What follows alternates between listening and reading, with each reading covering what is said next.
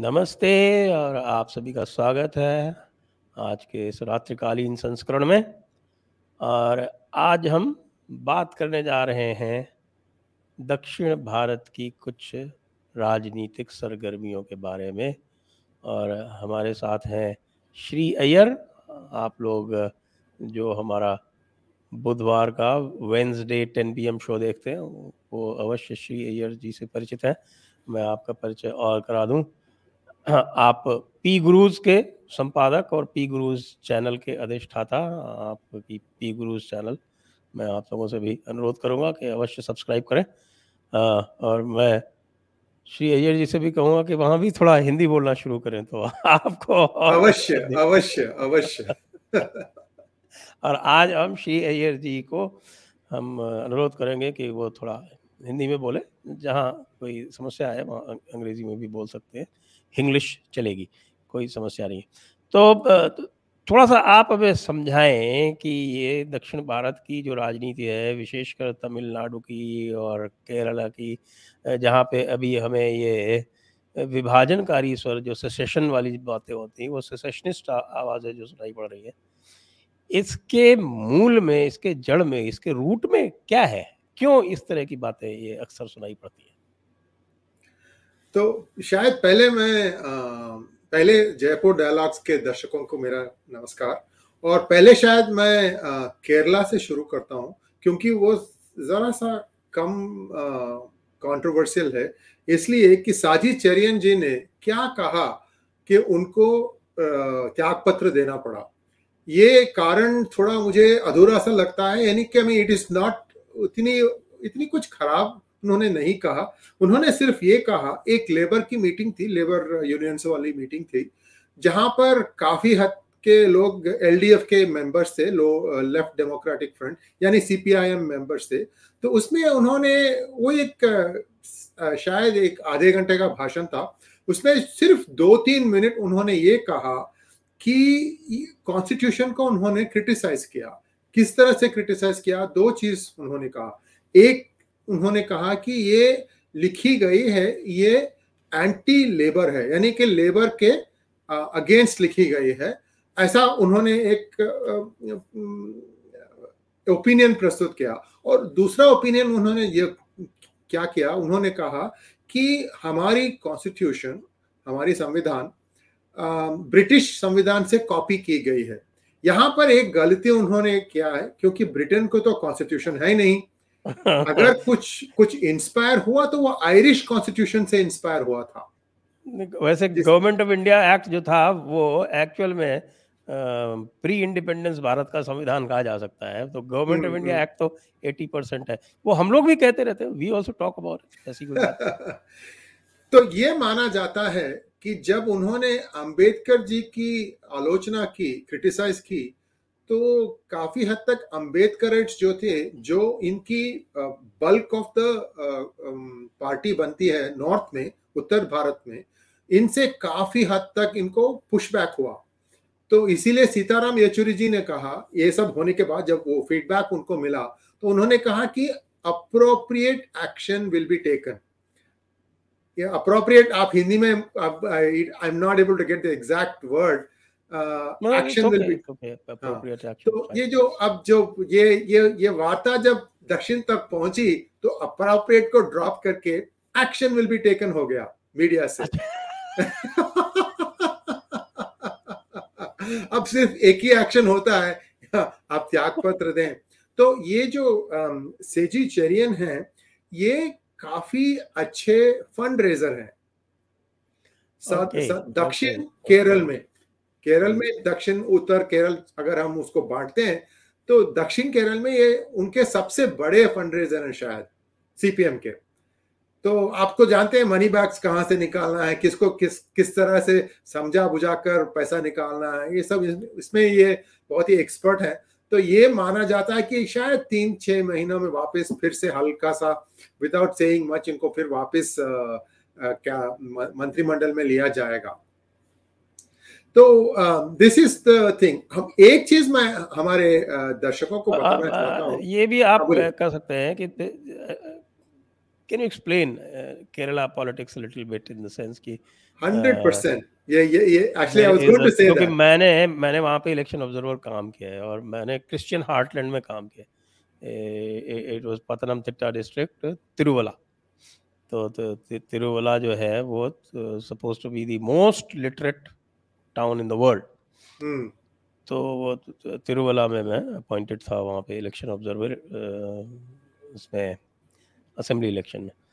तो मैंने ये नोटिस किया कि कोई एक थोड़ा सा मुस्लिम डोमिनेटेड एरिया है, फिर क्रिश्चियन डोमिनेटेड एरिया है, और फिर हिंदू डोमिनेटेड एरिया है. और सीपीएम की जो स्ट्रेंथ है वो सेंट्रल में थोड़ी कम है, साउथ में, नॉर्थ में थोड़ी है, ज़्यादा है. इस तरह से तो थोड़ा सा आप दर्शकों को जरा केरल की पॉलिटिक्स कैसे चलती है वो भी थोड़ा सा बताएं तो कॉन्टेक्स्ट उनको मिल जाएगा. बिल्कुल बिल्कुल.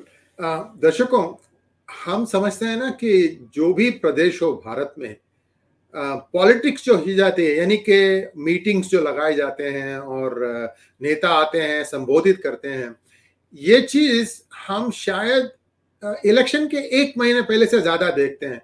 उसके बाद कुछ ज्यादा नहीं होता है, और वो जो 5 साल का जो टाइम होता है उसके अंदर बहुत ही कम ऐसे मीटिंग होते हैं जहां पर पॉलिटिक्स डिस्कस की जाती है. मैं ये नहीं कह रहा हूं कि अभी प्रधानमंत्री आएंगे, कुछ एक रोड का उद्घाटन करेंगे, वो तो ठीक है, लेकिन मैं प्योर पॉलिटिक्स कह रहा हूं. केरल में 24/7 पॉलिटिक्स होती है, डिस्कस की जाती है. वहां पर सिर्फ एक नेशनल हाईवे है, वो एक बिल्कुल बारीक लकीर की तरह की एक लैंड है. वो एक साइड सागर है और इधर साइड वेस्टर्न घाट्स हैं, और इसके बीच में जो दबी हुई लैंड है इसको केरल कहते हैं.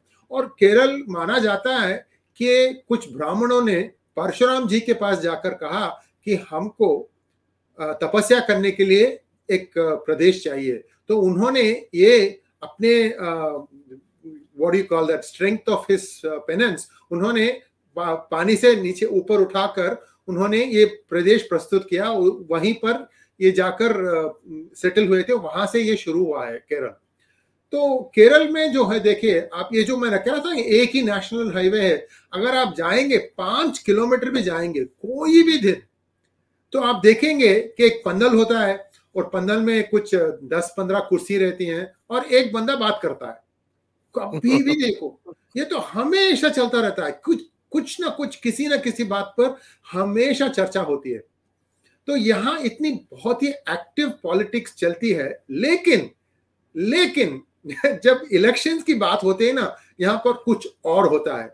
इनको बहुत गर्व है कि हम 100% लिटरेट हैं, यानी कि लिखना और पढ़ना लिखना जानते हैं 100%. और ये भी आपको जानकर नॉट नेसेसरली एजुकेटेड. हाँ, मैं वो नहीं कह रहा हूँ, लिटरेट बोल रहा हूँ, highly qualified but not necessarily educated. Exactly. तो अब क्या होता है, यहाँ पर सबसे ज्यादा क्रॉस वोटिंग होती है. क्रॉस वोटिंग का मतलब क्या है? क्रॉस वोटिंग का ये मतलब है कि 2-3, समझो आप 3 गण वोट ये कर रहे हैं, फाइट कर रहे हैं, लड़ रहे हैं एक पर्टिकुलर कंस्टिट्यूएंसी में. तो इसमें 2 गण कुछ अग्रीमेंट डाल लेते हैं कि तुम्हारे पूरे वोट यहाँ पर मेरे कैंडिडेट को डालो, और हमारे पूरे वोट अगले कंस्टिट्यूएंसी में मेरे कैंडिडेट, मेरे वाले आपको डालेंगे. इसको बोलते हैं क्रॉस वोटिंग. तो मैंने पूछा एक अच्छे दोस्त से कि आप बोलते हैं आप 100% लिटरेट हैं, फिर इतना जानबूझकर क्यों इस तरह की गलती करते हैं? तो उन्होंने बहुत ही चतुरता से उत्तर दिया. उन्होंने कहा, बिकॉज दे आर लिटरेट, इसलिए वो पढ़े लिखे हैं, इसीलिए ये लोग क्रॉस वोट कर सकते हैं, क्योंकि उनको एग्जैक्टली कहा जा सकता है कि इस चिन्ह पर ही आप वोट डालें. So that is the use of literacy they make. Exactly.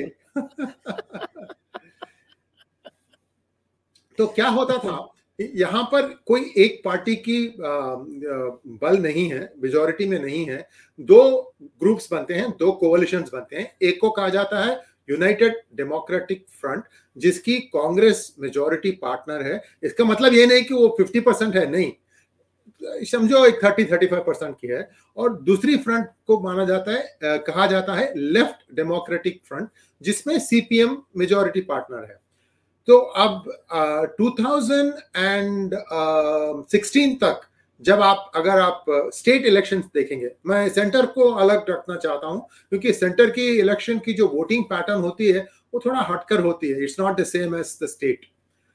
तो तब तक 2016 तक इन दोनों की एक मुखामुखी होती थी, वेरी वेरी नैरो मार्जिन से इनकी कोई एक पार्टी जीतता था। आई थिंक 120 प्लस सीट्स, तो कभी भी ना majority will be 1 exactly 120 seats, 120, तो कभी भी ना 61-59 और 62-58 इस तरह की होती थी, बहुत ही बारीक मेजोरिटी के साथ होती थी। लेकिन 2019 में जब लोकसभा चुनाव आए तो एक परिवर्तन देखा गया। उस चुनाव में यूडीएफ, यूनाइटेड डेमोक्रेटिक फ्रंट ने क्लीन स्वीप किया। I think it is clean sweep और मे बी 19 आउट ऑफ 20, ऐसा कुछ बहुत ही ज्यादा परसेंटेज उन्होंने जीता। 19 तो out of ये 20, इसलिए हुआ कि लोग वहां से कह रहे थे कि हमारे स्टेट से राजीव गांधी खड़े रहे, राहुल गांधी खड़े हैं, तो ये तो प्राइम मिनिस्टरियल कैंडिडेट हैं, तो इस बात का हमें बहुत गर्व है। तो अब देखिए 2 साल के बाद जब स्टेट असेंबली इलेक्शंस हुए तो स्वीप हुई, लेकिन ऑपोजिट डायरेक्शन में। अभी पिनाराई विजयन को 90 या 91 सीट्स हैं 120 में, यानी वेरी वेरी स्ट्रॉन्ग मेजोरिटी। तो ऐसा कैसा हुआ, ये क्या हुआ? तो राहुल गांधी जीनियस? नहीं, ये मेरा ये मानना है कि क्या हो रहा है अभी, ये जो वोटिंग क्या था, जो भी पार्टी थी, समझो कांग्रेस पार्टी है, तो कांग्रेस की इक्विवेलेंट केरला कांग्रेस एलडीएफ में रहती थी और कम्युनिस्ट की भी एक इक्विवेलेंट यूडीएफ में रहती थी, तो इन्हें कुछ बैलेंस होता था। Muslim League also had 2 parts, एक फैक्शन इस पे था, एक फैक्शन इस पर था। लेकिन जब ये 2021 की जो इलेक्शंस की आप देखते हैं, वर्डिक्ट देखते हैं, तो ऐसा लगता है मुझे तो कि एक मजहब के लोग मिलकर एक कोalition को वोट दिए, जिसके फलांतर इस तरह की एक मेजर विक्ट्री हुआ है। और मैं इसका कारण भी बोलना चाहता हूं। ये कारण ये है कि पिनाराई विजयन के दामाद एक मुसलमान है और उनको सबसे क्रीमी, सबसे मलाई वाला डिपार्टमेंट दिया गया है, पब्लिक वर्क्स डिपार्टमेंट। और ये भी माना जाता है कि इनकी ये पिनाराई विजयन थोड़े से अस्वस्थ हैं, हमेशा वो यूएस ट्रिप्स ले रहे हैं, तो ये भी माना जाता है कि जब वो गुजरेंगे ईश्वर के पास, तो जब भी होगा वो, तो शायद वहां पर भी एक वंश पैदा हो सकता है।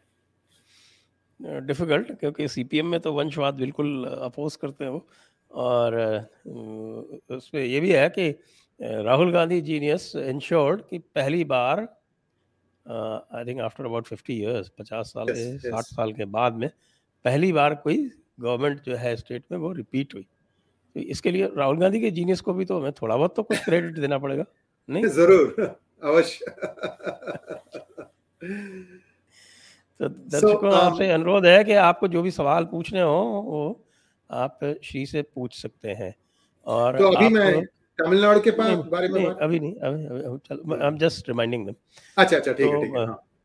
तो ये आप पूछ सकते हैं और आप किसी भी लैंग्वेज में पूछ सकते हैं। You can ask in English, it will be answered in English. You can ask in Hindi, it will be answered in Hindi, not a problem. In fact, I'm forcing Sree to speak in Hindi. He is more fluent in English, certainly. And thank him for that. तो अब आते हैं तमिलनाडु पे। अब Tamil Nadu, of course, I think we have to go right back to the 19th century, जहाँ से आपका Dravidian movement शुरू होता है। बिल्कुल सर। अगेन हमारे दर्शकों के लिए तमिलनाडु जो है, इसको कहा जाता है it is the land of Vedas. यहाँ पर जो जितनी वेदास की पठन होती थी शायद कहीं और नहीं हो सकती है, क्योंकि इतने मंदिर हैं। 40,000 तो अभी भी फंक्शनिंग मंदिर हैं, शायद उससे ज्यादा अभी नॉन फंक्शनिंग मंदिर हो सकते हैं जो शिथिल हो गए हैं, यानी कि या तो अर्थक्वेक से या और कोई कारण से वो आजकल नहीं है। लेकिन यहाँ पर देखिए क्या हुआ। आप 2-3 मिनट मुझे देंगे तो मैं इसका थोड़ा नहीं, आराम से। we have full 1 hour out of which we'll leave the last 15 minutes, 20 minutes for audience questions. बाकी सब अपने अपना टाइम है, so you can take your time. हाँ, तो अब आपको वापस 1820 या 1825 के आसपास जाना पड़ेगा, जब लॉर्ड मैकॉले भारत का यात्रा कर रहे थे। और उस समय पर काफी इंग्लिश ट्रैवलर्स ने लिखा था कि भारत में किस तरह की इंस्ट्रक्शन होती थी गुरुकुल में, और गुरुकुल में उन्होंने काफी डिटेल्ड स्टैटिस्टिक्स लिए कि कौन पढ़ रहा है, कौन पढ़ा रहा है, क्या है, इसका कैसा व्यवस्था है। तो ये अगर आप देखेंगे तो इसकी एक किताब बनाई गई, लिखी गई है धर्मपाल जी से, इसको उसका नाम है ए ब्यूटीफुल ट्री। तो उसमें उन्होंने सिर्फ इंग्लिश राइटर्स की जो एसेज हैं उनको सब मिलाकर एक किताब बनाया था। तो उसको आप जरूर पढ़ें, क्योंकि मेरा मानना है कि इसका शायद हिंदी में भी अनुवाद हुआ था। तो उसमें वो लिखते हैं कि वो उस जमाने में तो ऐसे स्टेट्स नहीं थे जैसे आज हैं। तो उन्होंने उसके जो फाइंडिंग्स जो हैं वो कहते हैं कि जिस राज्य में तेलुगु ज्यादा बात की जाती है वहां की स्टैटिस्टिक्स इस प्रकार है। तो अगर उससे देखेंगे कोई भी भाषा, कन्नड़ हो, तेलुगु हो, तमिल हो, मलयालम हो, ओडिया हो, किसी भी भाषा देखेंगे आप, तो वहां पर जो डिस्ट्रीब्यूशन थी स्टूडेंट्स की, उसमें 4 वर्णों की कैटेगराइज हुई थी, ब्राह्मण, क्षत्रिय, वैश्य और शूद्र। तो आपको ये सुनकर आश्चर्य होगा कि सबसे ज्यादा परसेंटेज शूद्र की थी हर गुरुकुल में, 27 to 30%। एंड उसके बाद शायद ब्राह्मण तीसरे जगह पर थे, दूसरा तो वैश्य थे, और ब्राह्मण और क्षत्रिय इन द टीम्स। तो इस तरह की एक डिस्ट्रीब्यूशन होती थी। लेकिन गुरुकुल का जो चलाने वाले थे वो हमेशा सबसे पंडित जो होते हैं वो चलाते थे। इसका मतलब ये नहीं कि सिर्फ ब्राह्मण ही चलाते थे, लेकिन ज्यादा परसेंटेज ब्राह्मण ही होते थे। आप ये बात शायद even up to 1970s Tamil Nadu में और कहीं भी आप भारत में देखेंगे तो स्कूल जो होता था, स्कूल का अध्यापक ब्राह्मण होता था। ये उनको it was considered it as a very noble profession, क्योंकि आप समाज को बना रहे हैं। तो क्या हुआ जब ये जो एजुकेशन सिस्टम थी, जो गुरुकुल सिस्टम थी, इसको ब्रेकअप किया गया और कहा गया कि सबको पूरे देश में अंग्रेजी चलेगी और आपको अंग्रेजी सीखना पड़ेगा। तो बड़े बड़े जो राष्ट्र थे वहां पर उसकी ज्यादा प्रभाव नहीं हुई, लेकिन जो भी directly was administered by England, वहां पर आपको ये जरूरी था कि आपको अंग्रेजी पढ़े। तो जब हम देखते हैं गुरुकुल चलाने वाले मेजॉरिटी ब्राह्मण थे, और वहां पर उनको संपत्ति, जब फीस जो होती थी ना, तो वो फीस आपको संपत्ति कॉइन्स या कैश से नहीं दी जाती थी। जो भी थे वो अपने घर से या तो गेहूं या राइस या कुछ और, यानी दाने वाने कुछ भी जो उनके खेती में पलते थे उसको ले आकर देते थे। This was supposed to be their fees. और गुरुकुल में जो भी पढ़ते थे उनको वहीं पर रहना पड़ता था, वहां की सब बंदोबस्त की जाती थी। वो they had to take care of the school, और वो शायद कुछ they also maintained other things like somebody was doing the kitchen and things like that. जब ये पूरा सिस्टम तोड़ा गया तो जो भी लैंड ओनर्स थे वो तो सब अपने अपने पास चले गए। अब 3 वर्ण जो थे, यानी क्षत्रिय जो थे, वैश्य जो थे और शूद्र जो थे, इनको at least there was a fallback for them कि ये तो हम ठीक है, हम गुरुकुल में जाकर पढ़े नहीं तो क्या हम लोकल पढ़ लेंगे। तो लेकिन ब्राह्मण जो थे उनके पास संपत्ति नहीं थी, उनके पास लैंड्स नहीं थे, उनके पास कुछ भी नहीं था। तो एक तरह से जब लॉर्ड मैकॉले का जो एक इंग्लिश का जो स्थापित हुआ, सबसे बुरी तरह से अफेक्ट हुए ब्राह्मण लोग। तो उनको, लेकिन उनके पास एक एडवांटेज था कि वो शायद बहुत ही जल्दी नया चीज सीख सकते थे। तो जब लोगों को ये मैंडेटरी हुआ कि आपको अंग्रेजी सीखना ही पड़ेगा, तो इन्होंने बहुत जल्दी अपने आप को अंग्रेजी में स्पेशलिस्ट बन गए। तो एक बहुत ही इंटरेस्टिंग ऑक्यूपेशन थी जिसको द्विभाषी, दो भाषा बात करने वाले, इनकी एक बहुत ज्यादा डिमांड थी। या ये 1600 से लेकर up to maybe 1900, before the government actually started running India, इनकी बहुत जरूरत थी। द्विभाषी कौन होते थे? द्विभाषी का मतलब संस्कृत में जो दो या ज्यादा भाषा बात करने वाले, और द्विभाषी थे, बहुभाषी भी थे। तो इनको क्या था, समझो आपको कंजीवरम से सिल्क साड़ी खरीदना है, वो जो सिल्क वीवर्स थे वो सिर्फ तमिल में बात करते थे, और जो बायर तो अंग्रेजी था या फ्रेंचमैन था या डच था। तो आपको इन बिटवीन रहकर आपको एक तरह की नेगोशिएट करनी पड़ती थी। अब नेगोशिएशन में देखिए, इसका प्राइस उसको नहीं बोलते थे, उसका प्राइस इसको नहीं बोलते थे। मिडिल मैन काफी हद तक दे कुड बिकम रिच।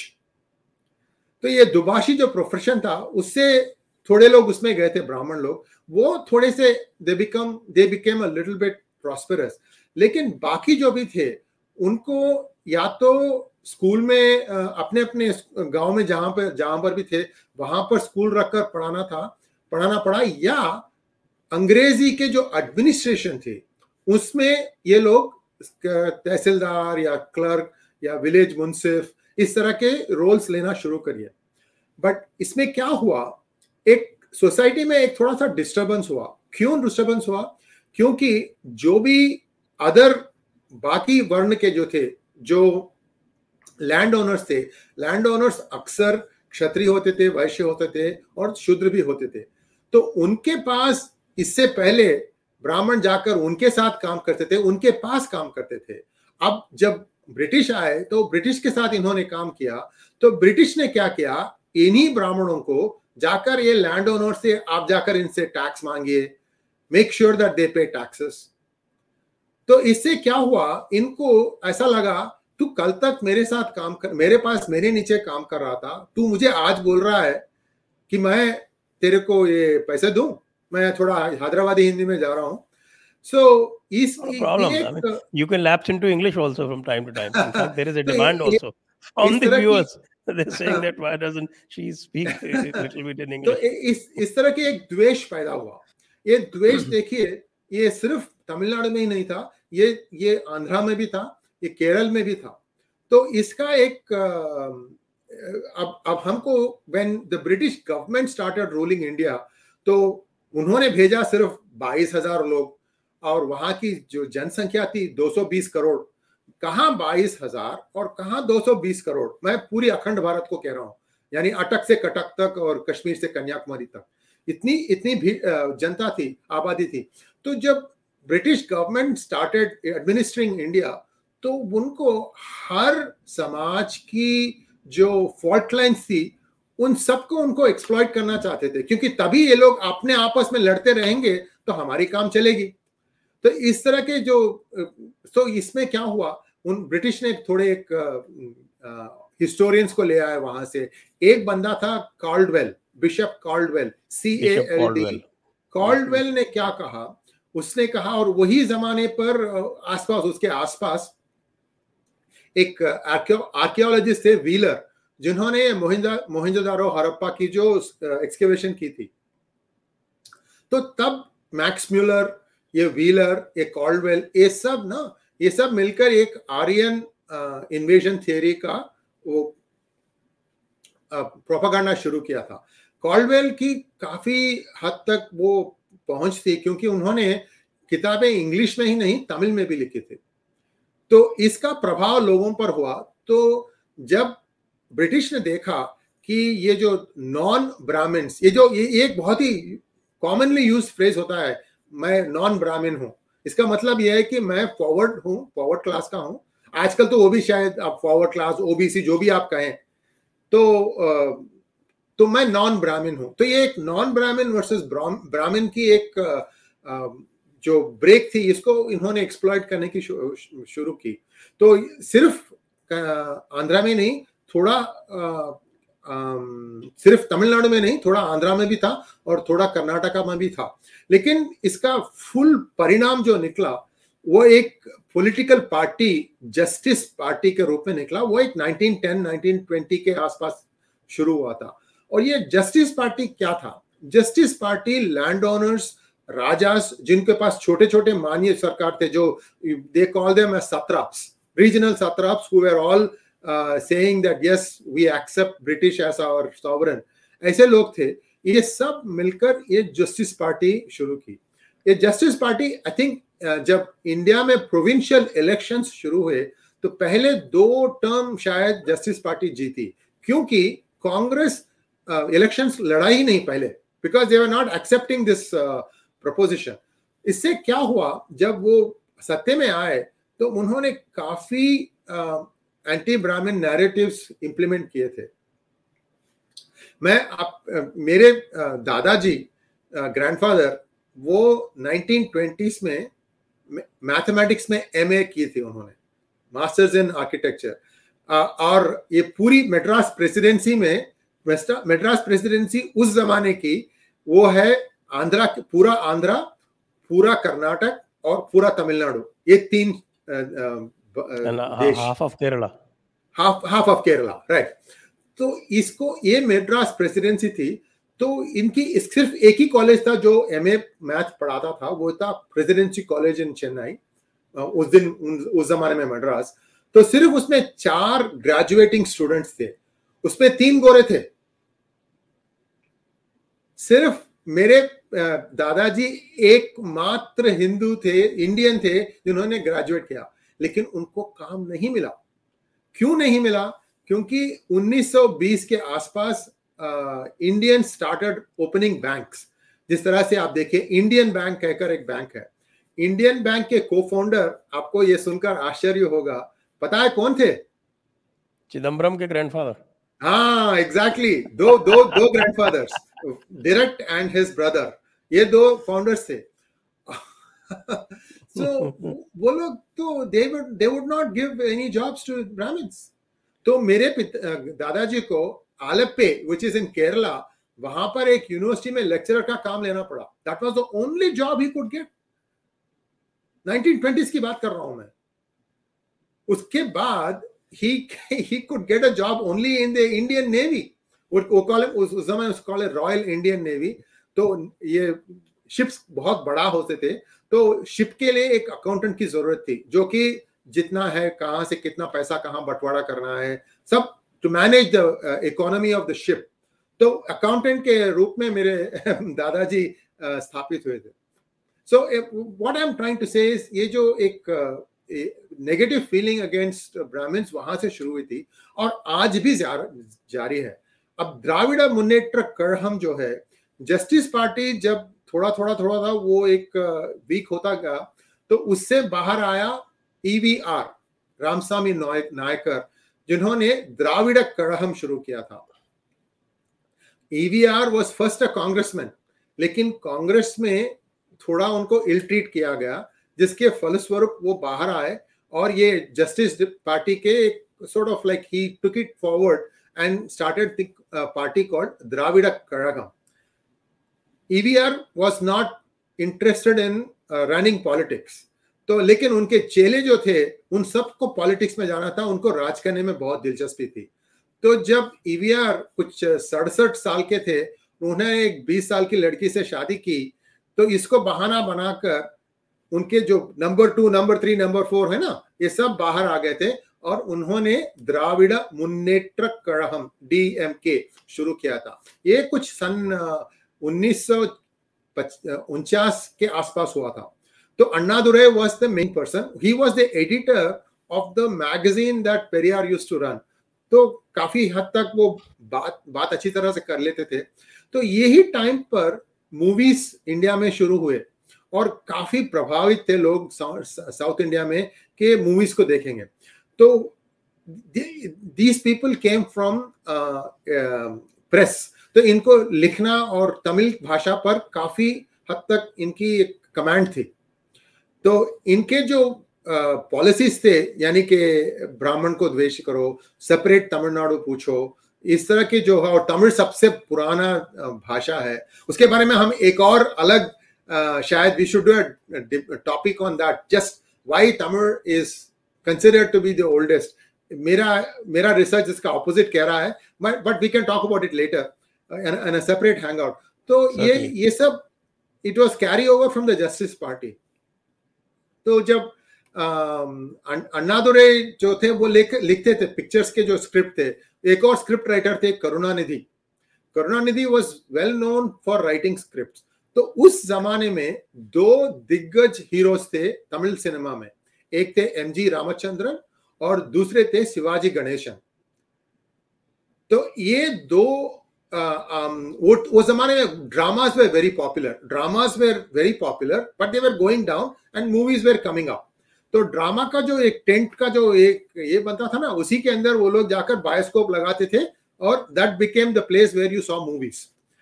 इनकी जो आइडियोलॉजी थी इसको स्प्रेड करने में ये दो हीरोज बहुत ही they were very very influential in the 50s all the way up to I think beginning of 60s. तब तक लेकिन डीएमके को कुछ सीट्स ज्यादा नहीं मिलते थे. they were contesting in legislative assembly but they were not getting elected. एक दो बार अन्नादुरै शायद इलेक्ट हुए थे, बाकी सब लोग हमेशा हारते रहे. कांग्रेस वाज वेरी स्ट्रांग क्योंकि कामराज थे वहां के चीफ मिनिस्टर. लेकिन धीरे धीरे इसमें क्या हुआ, तो तमिलनाडु पॉलिटिक्स में तीन दिग्गज थे. एक तो ये द्राविड़ मुन्नेट्र कड़गम डीएमके, दूसरा था कांग्रेस और तीसरे थे चक्रवर्ती राजगोपालाचारी. और राजा जी को नेहरू के ऊपर व्यक्तिगत नफरत था. क्यों? मैं इसके बारे में 2 मिनट बात करूं? Yes sure. हाँ, तो लोगों को शायद ये सुनकर आश्चर्य होगा कि जो विभाजन भी हुआ, पार्टीशन भी जो हुआ, इसकी जो ब्लूप्रिंट बनाई वो बनाई थी राजाजी जी ने. राजाजी ने बनाया था ब्लूप्रिंट और वो एक बहुत ही मशहूर वकील थे. In fact Rajaji was considered to be the political successor of Gandhi. वो हमेशा कहा करते थे कि राजाजी मेरे पॉलिटिकल सक्सेसर हैं. लेकिन 1930s या 1940s में इनका एक स्प्लिट हुआ पर्सनालिटीज में. क्या हुआ कि उसी जमाने में लेट 30s में ही राजाजी ने कह दिया कि India has to be partition, नहीं तो ये नहीं होगा, संभव नहीं है. तब तो गांधी तो सुनने वाले नहीं थे. ऐसे कैसे आप कहना कह दिए कि विभाजन होगा. तो एक अंदरूनी मामला था कांग्रेस के अंदर, तो उनको थोड़ा हटकर कांग्रेस में थोड़ा बैक बेंच में जाना पड़ा. तो वो वही जमाने में देखिए आप, सुभाष चंद्र बोस आए थे 39-40 के जो प्रेसिडेंट वो थे. तो उसके बाद जब सेकेंड टाइम उन्होंने जीता तो Gandhi ji forced Pattabhi Sitaramayya and to become the president and forced Subhas Chandra Bose to stand down. उसके बाद बोस अलग निकल गए थे इंडियन नेशनल आर्मी बनाने के लिए. तो एक थोड़ा उथल पुथल था. तो राजा जी ने ब्लूप्रिंट बनाई थी तब लेट 30s में. और he was a very famous lawyer from Madras. उनकी जो ब्लूप्रिंट थी और उनकी, because Jinnah also was a lawyer, इन दोनों में बात काफी, they used to see things eye to eye. तो जब डेडलॉक हुआ पार्टीशन किस तरह से किया जाए, तो राजा जी ने एक प्रस्ताव प्रपोज किया था जिसको जिन्ना ने एक्सेप्ट किया. उसके बाद Congress was asked to accept it. ये बात आप सरदार मूवी 1993 में आई परेश रावल की, जरूर देखिएगा. वो हिंदी में है, बहुत ही अच्छी पिक्चर है. मेरा मानना है एटनबरो की गांधी से भी ज्यादा अच्छा प्रभावशाली है सरदार मूवी, क्योंकि उसमें उसके प्रोड्यूसर थे श्री एच.एम. पटेल, जो के सरदार पटेल के आई थिंक पर्सनल सेक्रेटरी थे, ऐसा कुछ था. He used to work very closely with Sardar Patel. तो वो उसके अंदर ये कहा जाता है. तो राजा जी ने ड्राफ्ट किया था, वो प्रस्ताव पास हुआ. उसके बाद भारत का विभाजन हुआ, उसके बाद इंडिपेंडेंस भी हुआ. तो जब पहला गवर्नर जनरल चुना गया माउंटबेटन को, लेकिन पाकिस्तान ने अपना पहला गवर्नर जनरल जिन्ना को चुना और उन्होंने first prime minister Liaquat Ali Khan को बनाया. जब पहले गवर्नर जनरल 1 साल के बाद वापस गए इंग्लैंड को, तो राजा जी को गवर्नर जनरल बनाया गया. That means he is like the equivalent of president, क्योंकि कॉन्स्टिट्यूशन फिर भी तब भी लिखी जा रही थी. और 2 साल के बाद उसका एक डेट था 1950 में कॉन्स्टिट्यूशन लिखा जाएगा. और January 26 was going to be the Republic Day, क्योंकि that is the day that India becomes a republic, क्योंकि उसकी खुद की कॉन्स्टिट्यूशन बनने वाली थी। तो राजा जी की उम्मीद थी कि वो पहले प्रेसिडेंट भी बनेंगे। सिर्फ 2 साल थे वो गवर्नर जनरल, लेकिन ऐसा हुआ नहीं, राजेंद्र प्रसाद बने। तो उसके बाद वो होने के बाद चंद ही महीनों में सरदार पटेल जी की मृत्यु हो गई। और वो लास्ट जो पीरियड था जब that is Rajendra Prasad president बने और राजा जी गवर्नर जनरल के पद से छोड़कर उनको नेहरू के कैबिनेट में मिनिस्टर विदाउट पोर्टफोलियो बनाया गया था। यानी कि उनको कुछ एक खास पोर्टफोलियो नहीं था, लेकिन he was a troubleshooter. क्या ट्रबल शूटिंग करना था? गांधी जी गुजर गए थे, माउंटबैटन वापस चले गए थे, लेकिन नेहरू और पटेल जी की बात नहीं बनती थी दोनों में। तो he was the middle person in between, keeping the peace, making sure that the country kept moving forward. तो जब सरदार पटेल जी का देहांत हुआ तो उस समय राजा जी को भारत के गृह मंत्री बनाया गया, home minister. But by that time, Nehru was sure he wanted nobody else in the same level. See, Raja ji was above him, क्योंकि वो गवर्नर जनरल बने थे ना, तो उनको थोड़ा सा he wanted to sideline him. हल्का हल्का धीरे धीरे उन्होंने साइडलाइन करने की कोशिश की। और Raja ji was a very smart man, वो समझ गए कि क्या हो रहा है। तो he wanted to assert himself कि मेरे पास भी दम है, मेरे पास भी लोग हैं। तो तब क्या हुआ, 1950s में एक मद्रास गवर्नमेंट में छोटी सी क्राइसिस आई और the chief minister was going to step down. तो व्हेन दैट हैपेंड, मद्रास के गवर्नर थे, I think his name was Shri Krishna. ये राजा जी के बहुत खास दोस्त थे। राजा जी was out of home ministry by that time. He didn't have anything. He invited Raja ji to come to Madras and form the government. And he just got helicoptered and put in. And he became the chief minister of Madras. Without Nehru's consent? Yeah, it was supposed to poke a finger at Nehru's eye. This was definitely a throw of the gauntlet. राजा जी ने बोला कि देखो तुमको मैं सिखाता हूँ, सबक सिखाता हूँ, बताता हूँ मैं क्या हूँ। तब उन्होंने स्वतंत्र पार्टी भी खोली थी वही टाइम पर। And at that time we have to remember कि सब राजा लोग थे, उनको प्रिवी पर्स कहकर एक रकम मिलती थी हर महीना। तो वो लोग थोड़े लोग असंतुष्ट थे कि क्या हो गया है, गणराज बन गया है, सबकी लैंड सीलिंग एक्ट आ गई है, सबकी भूमि छीनी जा रही है, बिल्कुल सोशलिज्म की तरफ जा रहा है, क्या हो रहा है। तो वो लोग राजा जी को समर्थन देते थे क्योंकि ये प्योर कैपिटलिस्ट थे। तो इन्होंने उनके फंड्स के बल पर स्वतंत्र पार्टी बनाया था। स्वतंत्र पार्टी के प्रेसिडेंट ये थे पीलू मोदी, मीनू मसानी और 2-3 राज किंग्स थे जिसका नाम मुझे अभी I am not able to remember recollect. तो इनकी पार्टी थी महारानी Gayatri Devi was in Swatantra party. I think so She तो स्वतंत्र पार्टी बनी थी। तो ये स्वतंत्र पार्टी के पहले no I think that happened after this, sorry. तो Raja ji was still the Congress party when he became the chief minister of Madras. लेकिन क्या हुआ, 2-3 चीज दैट वेंट अगेंस्ट हिम। उन्होंने क्या किया, he tried to, first thing he did was he abolished ration. जमाने में सेकेंड वर्ल्ड वॉर के पास बाद में इंडिया में रेशनिंग ही होती थी। इन्होंने रेशनिंग अबॉलिश कर दिया, किसको भी कहां भी खरीद सकते हो, it was a free market. तो एक्चुअली भाव गिरने लगे, गेहूं के और राइस के सब भाव गिरने लगे। तो people were happy about that. एक चीज उन्होंने एक कंट्रोवर्शियल चीज पैदा किया, 2 चीज कंट्रोवर्शियल। एक था, उन्होंने कहा कि Hindi is the national language, सबको हिंदी सीखना चाहिए। This was one.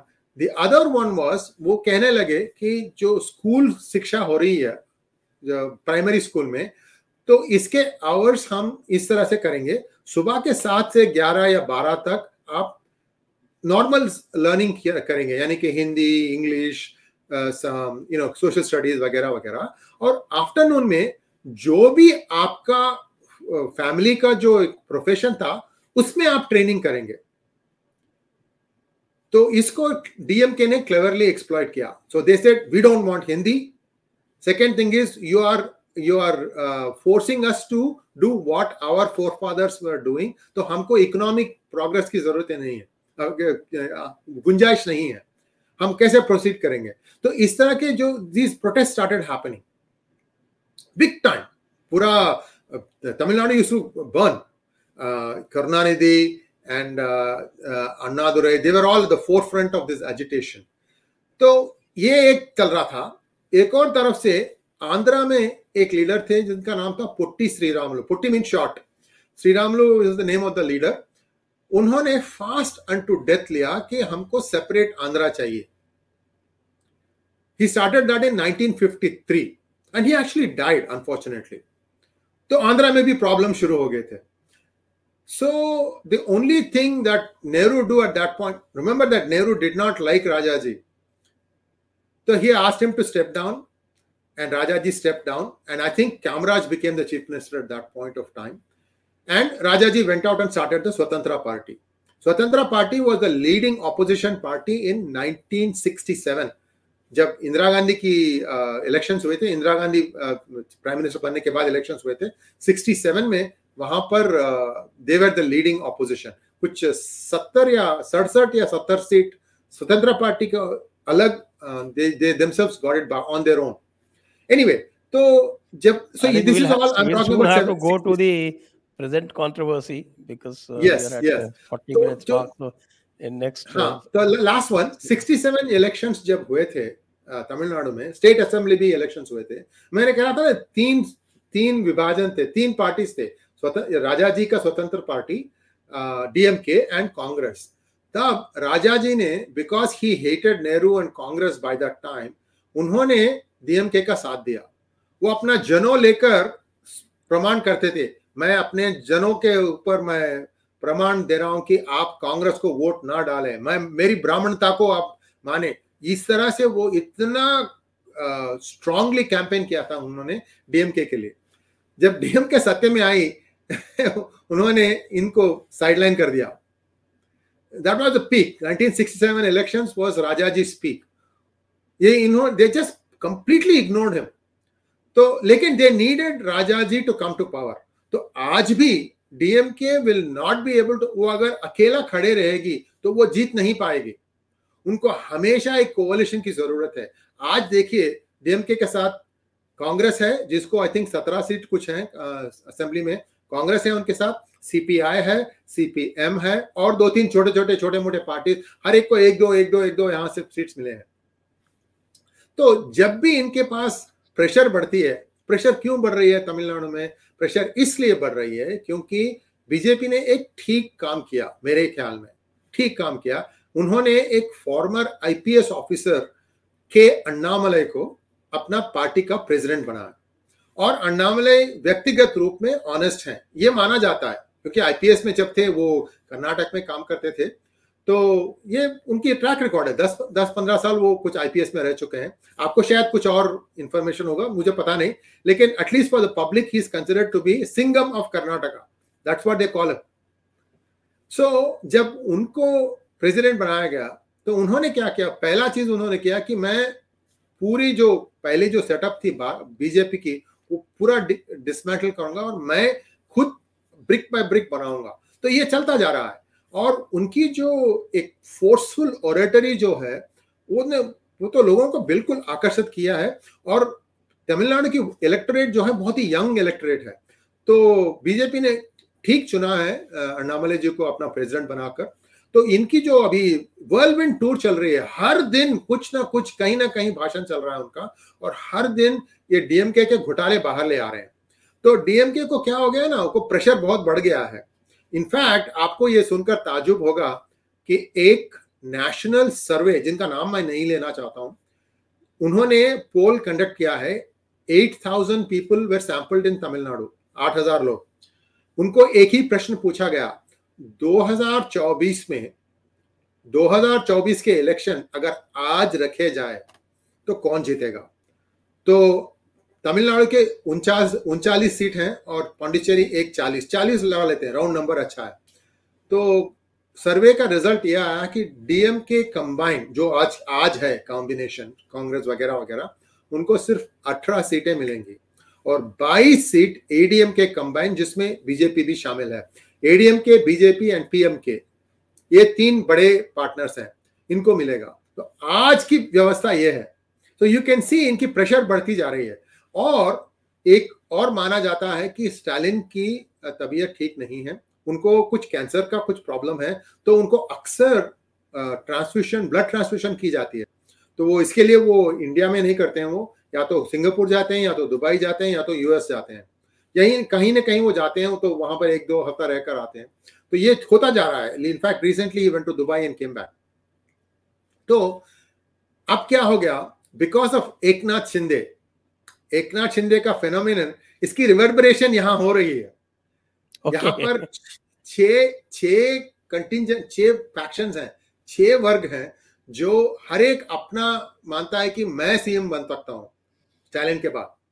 तो the question is whether it is going to happen before he passes away और आफ्टर। ये तो मैं ऐसा नहीं चाहता हूं कि वो उनको कुछ हो गए, लेकिन आई मीन ये तो मानना जाता है कि उनकी वो तो अस्वस्थ हैं। एनीवे, तो ऐसे 6 लोग हैं, 6 ग्रुप्स हैं। कौन कौन है? एक तो आप तो सब जानते हैं, ए राजा कनिमोड़ी के बहुत ही करीब हैं। तो ये इनकी combination, A Raja is the communication minister और 2G स्कैम में पकड़े गए, उनके साथ साथ कनिमोड़ी भी पकड़ी गई, दोनों को जेल जाना पड़ा, राइट। ये एक फैक्शन है। दूसरी फैक्शन है इनका बेटा, स्टालिन का बेटा उदयनिधि। तीसरा फैक्शन है उनका सन इन लॉ, उसका नाम है सबरीशन। चौथा फैक्शन है इनकी ओन बीवी दुर्गा। पांचवा फैक्शन है बड़े सीनियर लीडर, जिस तरह से दुराई मुरुगन है, वो नंबर 2 है आज ये पार्टी में आज, और TR बालू जो आप जानते हैं, वो भी एक मिनिस्टर थे यूपीए में। और छठवीं है एक नया बंदा आया है, इसका नाम है सेंथिल बालाजी।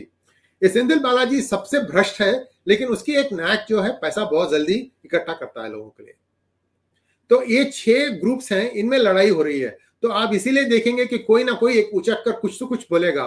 तो इसका लेटेस्ट आउटबर्स्ट था राजा, क्योंकि राजा सोच रहे हैं कि अरे मेरे बारे में कोई कुछ नहीं सुन रहा है, कोई कुछ पूछ नहीं रहा है।